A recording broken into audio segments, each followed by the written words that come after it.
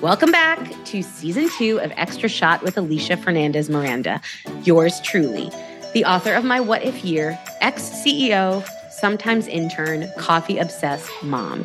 Extra Shot is part podcast, part talk show, part games, advice, and whatever else my delightful guests and I can cook up for you. My aim is to bring some hilarity, inspiration, and ultimately a jolt of energy to your day. Because we all need an extra shot of something. What's in your cup? Hello, my favorite people, my listeners of Extra Shot. How are you? Are you dreaming of travel this 2024? Well, you could come to Scotland with me, go to my website actually, and hear all about my retreat. But if you're thinking of travel in the more broad theoretical sense, I have a fantastic interview for you to listen to today. The author, Nikki Vargas, who wrote the best-selling book, Call You When I Land, is my guest. And I could not wait to talk to Nikki because not only is she an experienced travel expert and writer, but she's also an expert in throwing a bomb into your life and then figuring out what to do next and being much happier for it. That's a lot of what her book is about. So let me introduce you to Nikki. Nikki Vargas is originally from Bogota, Colombia, and her book has been named one of the best women's memoirs by Glamour, selected as a staff pick by Apple Books, and recommended by the likes of Good Morning America, Forbes, Shondaland, Cosmopolitan, Real Simple, and more. Nikki is a senior editor for Photos Travel, a legacy travel publication since the 1930s, which reaches millions of readers. And she's the founder of Unearth Women, a women's travel publication that's set on championing women's stories and spotlighting women-owned businesses. She founded it way back in 2018, taking it from an idea to an internationally sold magazine available in over 800 bookstores across the United States. Nikki's work has been published and celebrated pretty much everywhere. New York Times, CNN, Vogue, Daily Beast, Cosmo. And beyond her writing, Nikki is a public speaker who has spoken at various travel conferences, including the Women's Travel Fest, Women in Travel Summit, Latino Travel Fest, and more. Nikki is awesome. And if you don't have wanderlust before listening to this interview, I'm pretty sure you're going to have it after. Enjoy. Hi, Nikki. Hi, how you doing? Welcome to Extra Shot. I am so excited to have you on the podcast today to talk about your life, to talk about your fantastic book, Call You When I Land. I feel like I've been following you on Instagram. It's that weird thing where I feel like I know you, but I don't yet. I feel the same way about you. I've been following your book and your journey, so I equally feel the same. It's been kind of amazing because I have heard from people like throughout promoting my book, like, oh, we have so many similarities. But as I was reading your book, I was like, oh my God, there's so much to your experience that I also experienced. I just took a bit longer to get there, I think, than you did to have my crisis. So my first question for you is, do you think you've now preempted a midlife crisis because of what you've gone through? Or are you just not going to have one? You just got it out of the way already? Oh gosh, that's a great question. And I hope I have because I truly, calling off the wedding a week before the big day, flipping my life upside down, leaving my job. Like I caused so much drama in my life. And that drama really reverberated across my relationships, my family, everything. So I hope I'm done on the dramatic front.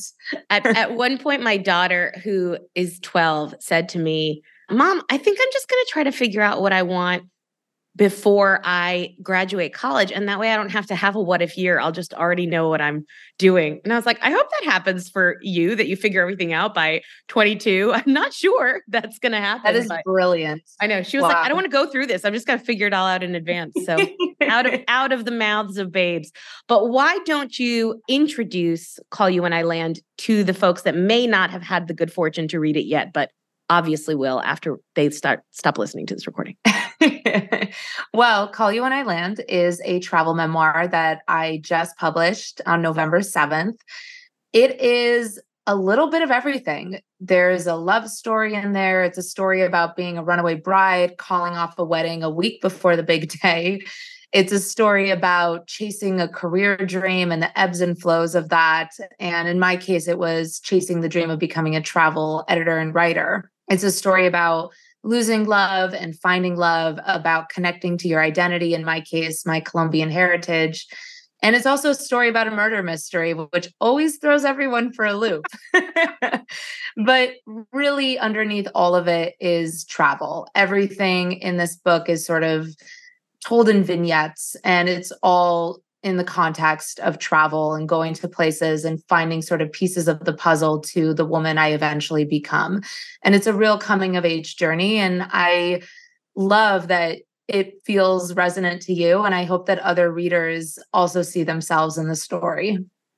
I mean, one thing I wanted to hear from you a bit more about on this conversation was your family and their expectations of you and your career. Tell everybody how did your family react when you said that you want to go into travel writing? That's what you want to do. I think my dad might have had a heart attack if I had said that to him, although certainly something that I would have loved to explore. How did your family feel about it? And also, those bigger expectations around calling off your wedding. What did your Colombian family have to say?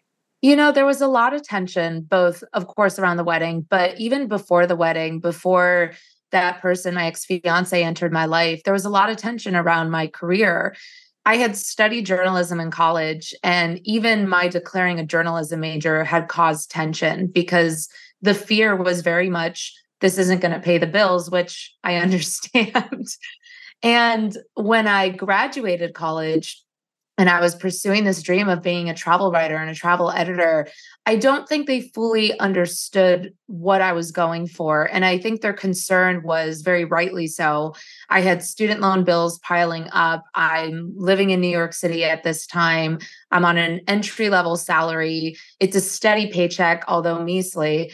And the fear was, why would you give up stability for something that is not only not a full-time job, but also not stable? And it wasn't until really my 30s that they finally sort of see how everything ties together. And I think now that I'm an on-staff travel editor and I'm a senior editor over at Photos Travel, I think they're like, I get it. Yeah, she has a steady job now. It's fine. Yeah, exactly. Now that it's a stable job with a stable paycheck, they get it. But during that time, my gosh, the resistance to it was just like, it was seen as a hobby. It was seen as this thing that like, get it out of your system and time to grow up. And you can get a real job. Exactly. And I expected that from my parents because of course your parents want you to have that stability. But when I met my ex-fiance and we were together, I did not expect that from him. And when he was like, when are you going to get this out of your system? When are you going to grow up? When are you going to get over this? Rather than realize that this was a passion of mine that I was very keen on pursuing, it really started to create breaks in that relationship. How have the people in your life reacted to the book so far? You know what? It's actually been overwhelmingly positive, which is so heartwarming. I have to say they were nervous, especially my mom. My mom was really nervous because she was the person that really planned that first wedding and really was in the midst of that drama. I mean, when I was pulling back, when I was avoidant, when I was running away, she was really like holding down the tarps of the tent in like a hurricane. Wow. Trying to keep it all together. And it was really painful for her and for me to see what pain I caused her and what anxiety I caused her. And especially looking back. And it took us a long time to recover from that choice I had made and the damage that it had caused to our relationship. So I think she was very nervous about this book coming out, about rehashing that drama and about the portrayal of her. But she read it and she loved it. And she loved how it all tied together in the end. And I think it really was helpful, spoiler alert, that I just got married this past September. And that experience was so beautiful. It was everything that was wrong with the first experience was right with this one. And we planned this wedding together side by side. And it was so fun. And we enjoyed every second of it. And when the day came, it was everything that we hoped it would be. And she was so happy and I was so happy. And she loves my husband and she was hoping that we would get married for the past, 10 years. So it was like reading this book now, but being in this place that we're at today, I think made it much more digestible. Did she read it? At what stage did she read it? Did she like read it to give you comments? Did you say to her, anything you don't like, I'm going to take out? Or did you show it to her much later down the line? I showed it to her when it was out in the world and published. Ooh, I know. good. I really wanted to keep the book close to my heart. So I kind of think it's better that way. I think so too, because, and especially you're an author as well. There's something very pure about when it's just you and your book and your book editor, and you're working on this creative project and you're trying to keep your voice just very pure on the page. Mm. And when you start having other people giving their comments and their opinions and everything, that starts to get a little bit muddied. And also the insecurity starts to fold in. Oh, maybe I shouldn't say that. Maybe that does look that way. And so I really tried to keep it just to me and my book editor. And I shared it with my husband as I was writing it. But for family, it wasn't until it was completely done, final, like all the edits are done, did I share it with them, because I wanted them to see the final version. And that's what they did. So they all read it when the rest of the world got their copies. Oh my God. One of the most poignant things I found in the story was when you talk about how your definition of failure or how you think about failure changed as a result of your experiences. Now years on from the actual experiences that are detailed in the book, has that changed any further? And have you been able to maintain, this sort of renewed attitude about seeing failure not just as this horrible thing that happens to you, but actually in all the positive ways that you reflect? Yeah, when I talk about failure in the book, it's in relation to Unearthed Women. So this magazine that, as you know, I started in 2018, it had this meteoric rise where it went from this idea founded in the depths of my unemployment at the time.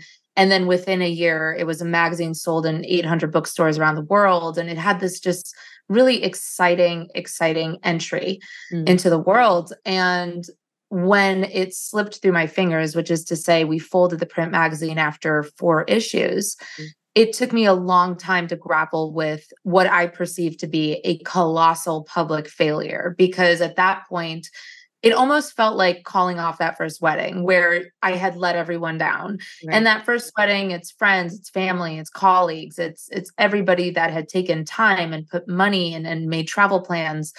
And I felt like I had let them down. And then with Unearthed Woman, it was like that tenfold, because now it's all the subscribers and it's advertisers and it's the bookstores and it's the distribution company and investor. It's like all of that. It just felt like the pain from the wedding, like just tenfold.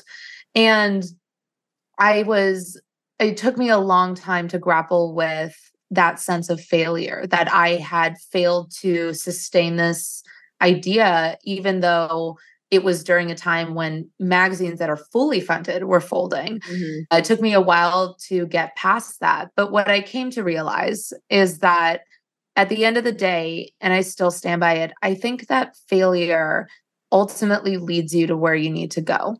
It's in those moments that you really learn something about yourself. And what you choose to do in that failure is a very defining moment.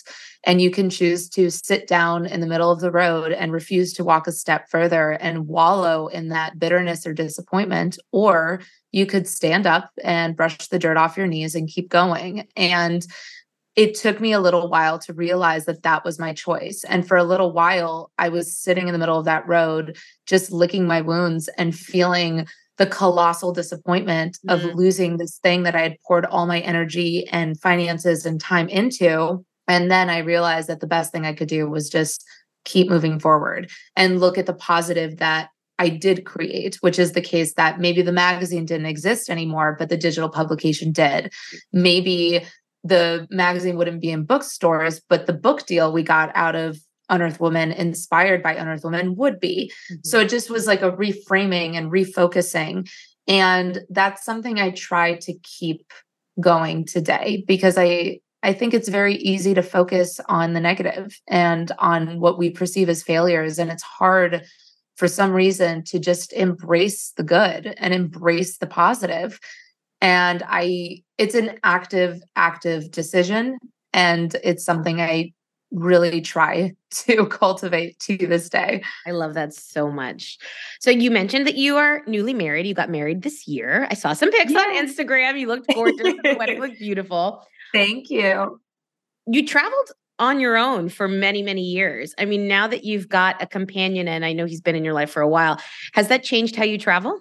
Yes and no. So I continue to travel on my own, but through work. So I go on press trips and essentially work trips. And last year I was going to Copenhagen and Helsinki, and I went to Norway. There was a lot of like Scandinavia, Nordic countries last year.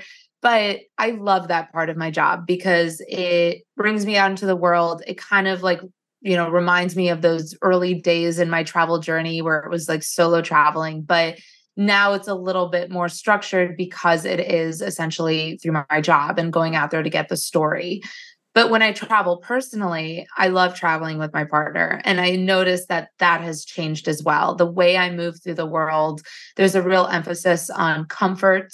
I don't move through the world the way I did at 22, 23, which is to say, I appreciate having a plan. I appreciate learning about a destination before I get there.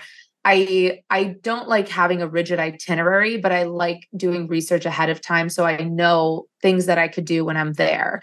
And I have such a memory in my 20s of arriving in Uruguay, and I had no idea about anything. I didn't know the currency. I didn't know where to go. I didn't know like the town I'm in. I didn't know the history. And looking back, it's like, as spontaneous and wild as that sounds, it's also like, what a missed opportunity to not take the time to fully understand where you are and why it matters and what's important and the people there and what they're going through.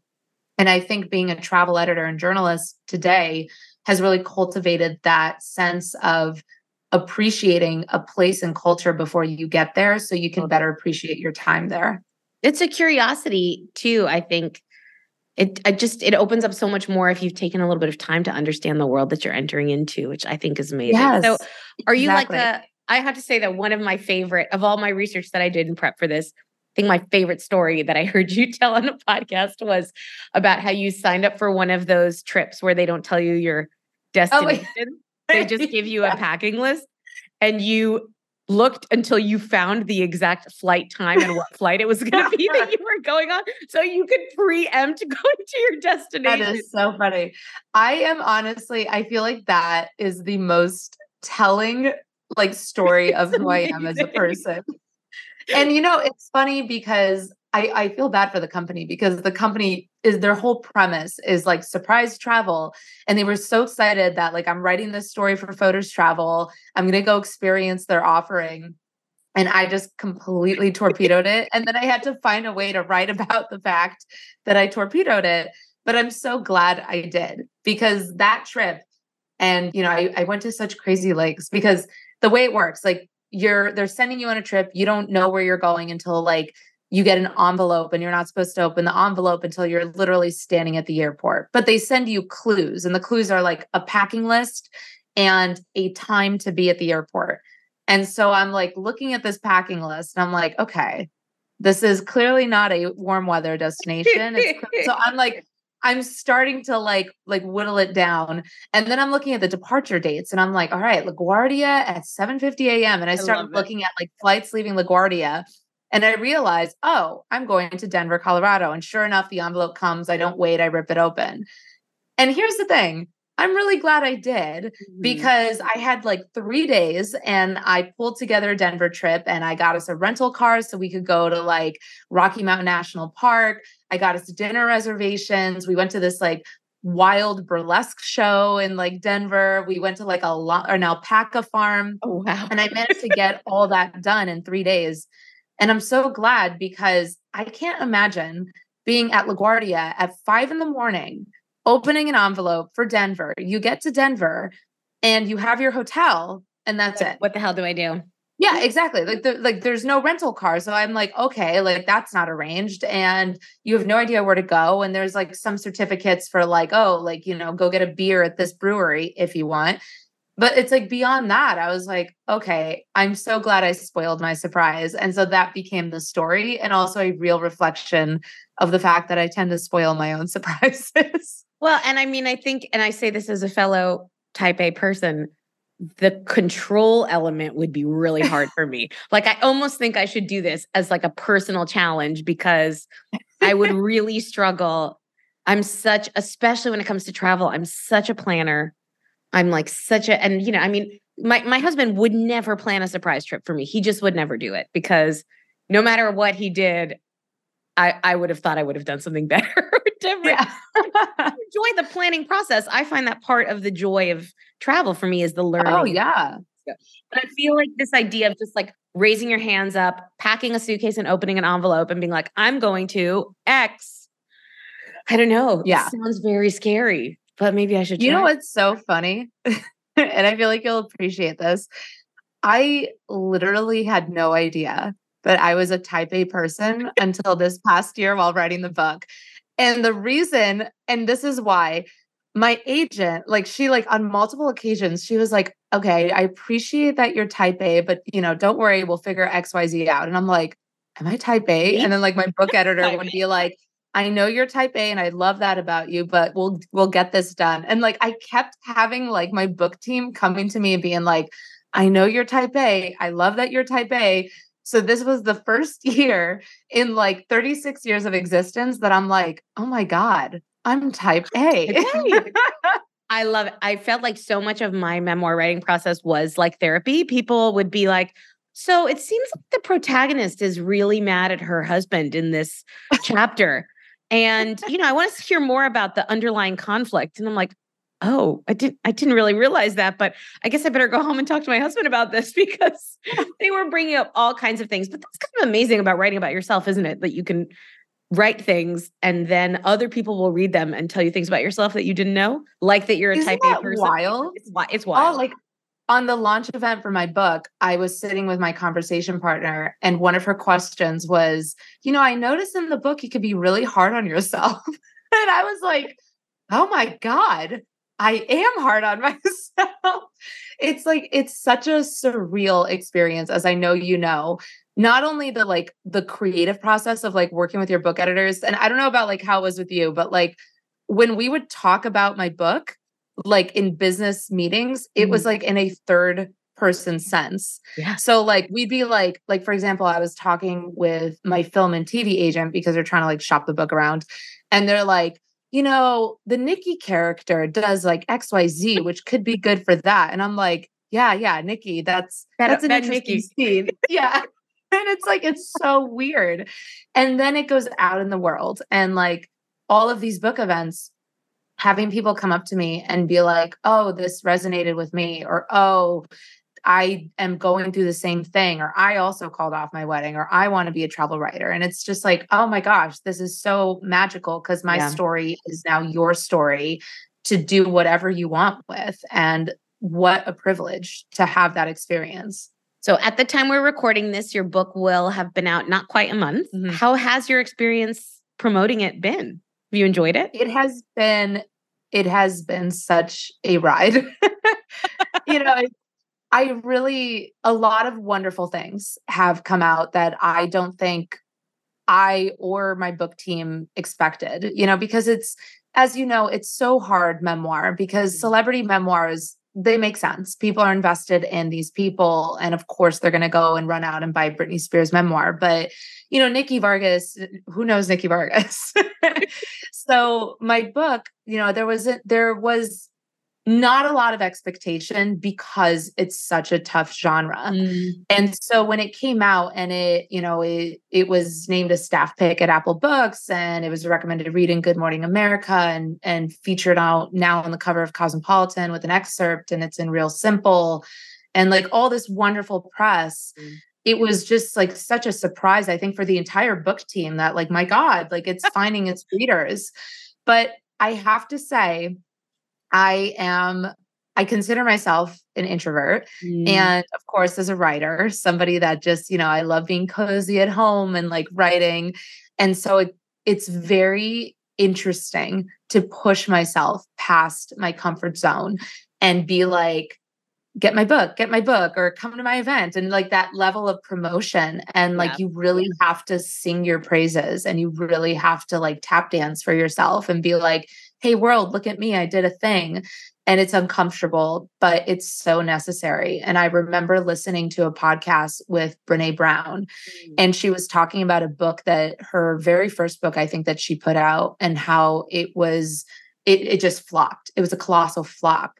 And she was talking about how she didn't want to sully herself with the work of promoting it. That, she did the thing, she wrote it, she washed her hands of it, and she sat back and waited for it to be a bestseller. And when it wasn't that, she realized something, which is, if you're not going to be your biggest cheerleader, how can you expect other people to be? And so I really internalized that for this process. And I pushed myself so far beyond my comfort zone to get my book out there, and to travel to other cities where I don't know anyone and be like, hi, I'm Nikki Vargas, here's my book, and to share it on social media and to really try and push. My God, I even joined TikTok. And let me tell you, I did not want to. We were just, before we started recording, you were talking about someone we know that's on TikTok now. And I'm like impressed that you're on TikTok, because I'm. Oh my God, just for the book. I did not want to join TikTok. I'm like, you know what? I'm good. Instagram is already like, I'm addicted to it. I'm good. But then I took this like course that like my publisher sent us about how TikTok is like the biggest driver for book sales. And I was like, okay, fine. I know. I'm like, all right, here I go. So I joined really TikTok. Well, my brother works for TikTok, and I'm like, can't you just TikTok for me? Like, can't you just do it for me? Yeah. Like, please just do it. You're like, I wrote a book. Can't I just relax now? Now I have to do social media and promotion. You got to keep up the hustle, because your book is beautiful. It should be in a lot of people's hands. Call You When I Land is out now. You can buy it in all formats. Nikki, I have loved chatting with you. Before I let you go, tell me the inside scoop. What are your hot travel destinations for 2024? Oh my gosh. Now it's going to be a whole other podcast. The pressure is on. So many places. I keep going back to the Basque Country. I really want to go to the Basque Country. So that like area where like northern Spain meets southern France, and they have just beautiful, like not only beautiful scenery, but also like the food there is supposed to be incredible. I really, really, really want to go to the Basque Country. I'm going next month back to Copenhagen, which I'm very excited about. And London, which I haven't been to London in 10 years. And when I went, admittedly, I didn't like it. So I'm curious to give it another go and see if I can find love for London. And then the big one is Australia. So I've only been in Sydney Airport, and I was dazed and confused because I was somewhere like in a very long haul flight, kind of like time zone jet lag days. And that is the one place where I really, really want to go, and I want to take time to go. So my husband and I are talking about doing a road trip in Australia. And actually, we're talking about going with my mom and my stepdad and doing like a little bit of like a family trip. So I think that'd be really, really special. All right. That's fun. Well, put Scotland on your list so you can come up and see me too. You're welcome here. Oh, I hear wonderful things about Scotland as well. Yeah. Oh, Nikki, this has been amazing. Thank you so much for coming on the podcast. Thank you so much for having me. And congratulations to you and my What If year. It has been a joy to watch your book journey as well. Thank you. And that's a wrap on this episode. Thanks for tuning in to Extra Shot with Alicia Fernandez Miranda. A very special shout out goes to my superstar team at Texture Sound for their support. Find out more about what I'm up to, my writing, events, and even the retreat I'm planning in Scotland at my website, aliciafmiranda.com, or Instagram at aliciafmiranda. I'll talk to you next week.